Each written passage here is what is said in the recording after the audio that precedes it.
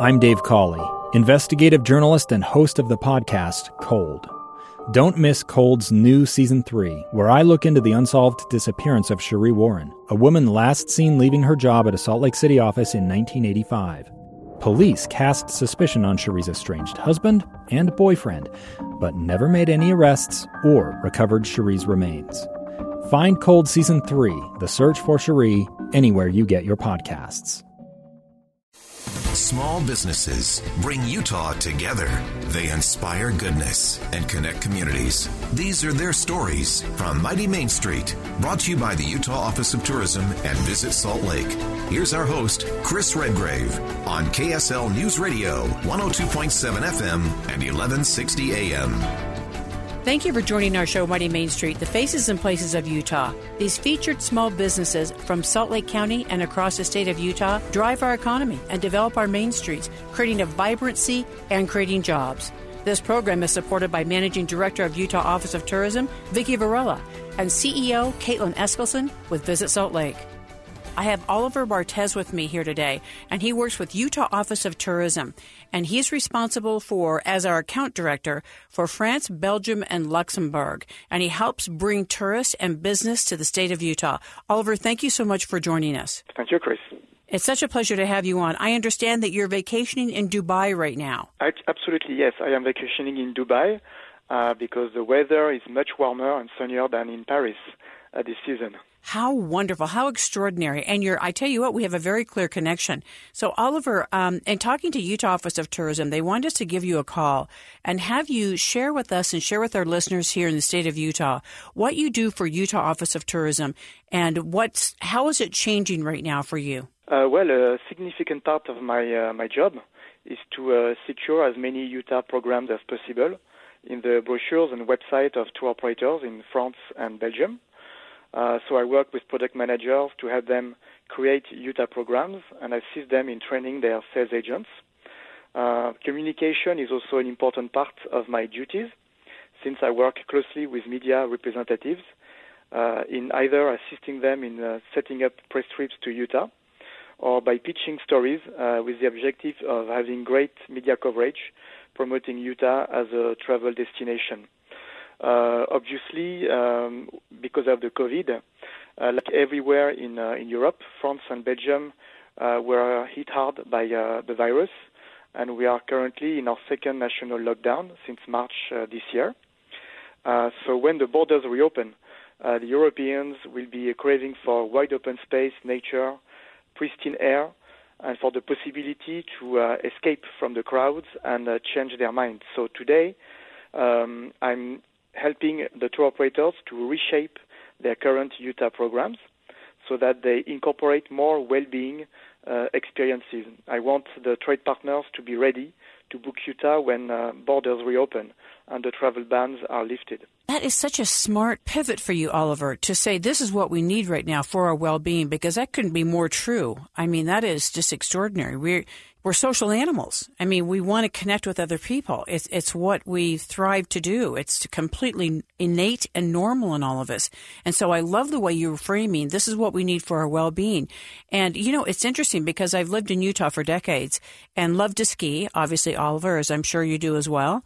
And so when I'm up in the mountains, I'm so impressed with all the wonderful Europeans that I meet. And you're partially responsible for that. Is that correct? Yes, absolutely. Utah is a year-round destination. So part of my job is to encourage the French and Belgians to visit Utah not once, but many times, and to discover our state in different seasons of the year.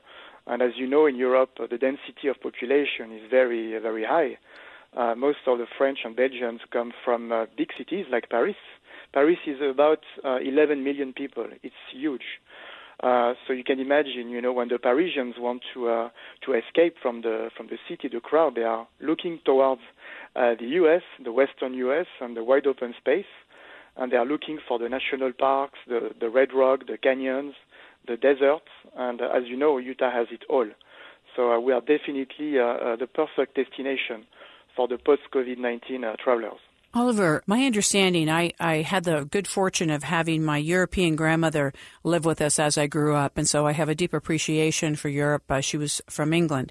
And my understanding is that when they, as they call it, take holiday, they say it differently than Americans, but when they take holiday, they really take holiday. I mean, they take off like a month or weeks at a time. Americans are not inclined along those lines as far as really resting.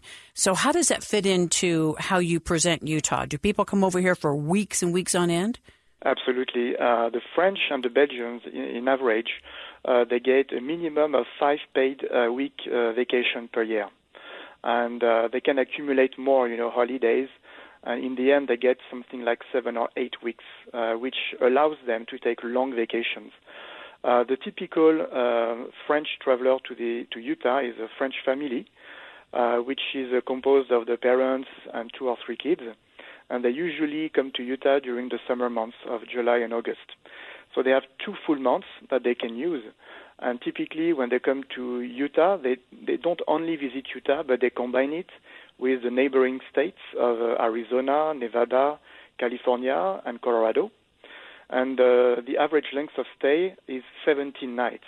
And some of them may even stay longer, 3 to 4 weeks, which really allows them to take their time and spend, 2 to 3 nights at each of the national parks. Do you get to come and visit us, Oliver, since you're representing the state of Utah and you're working closely with Vicki Varela and her team at Utah Office of Tourism? Do you get to come and see us, Oliver, and see how beautiful Utah is and the surrounding states? I do.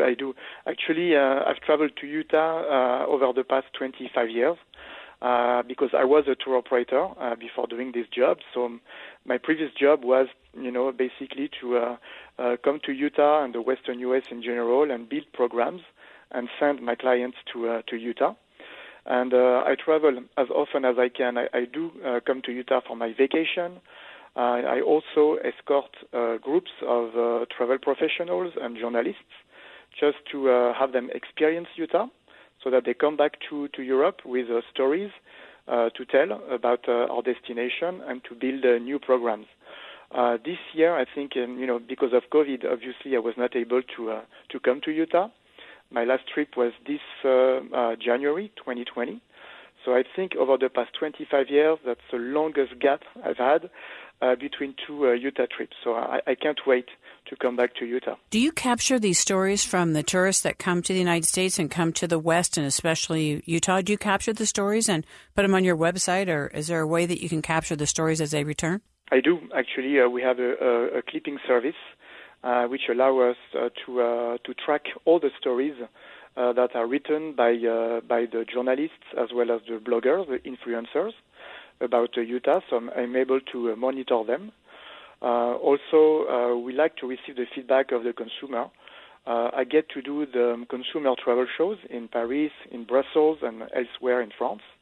And I get to meet with people, who reached out to me maybe a year or 2 before, who requested our French Utah travel guide. And they come to me to give me their feedback about the trip, show me their pictures. It's like, my group of friends becomes bigger and bigger every year because people are passionate about the trip they made to Utah, and they want to share it with as many people as possible. I love to hear that. How do they find us as a group of people? How do we welcome them here in Utah? Well, it's easy for them. When the consumer is searching for a trip to Utah, they can go here on the web in the French search engines, and if they type Voyage en Utah, our website comes first.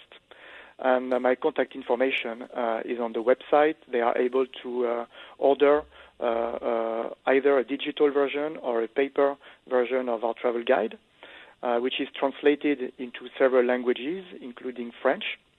Also, our contact information is shared by the U.S. Embassy in Paris and Brussels.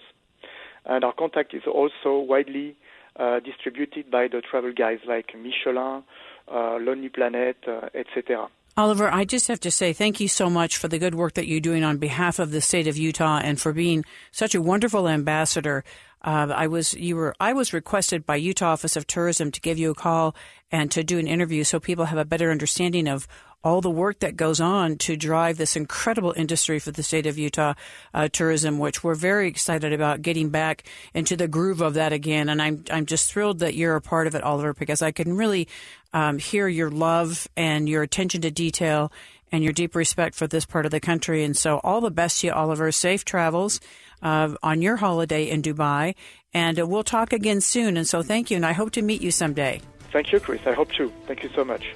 Check out today's business interview using the KSL News Radio app or at kslnewsradio.com. Just click on podcasts. More cool stories on Mighty Main Street here on KSL News Radio, 102.7 FM and 1160 AM.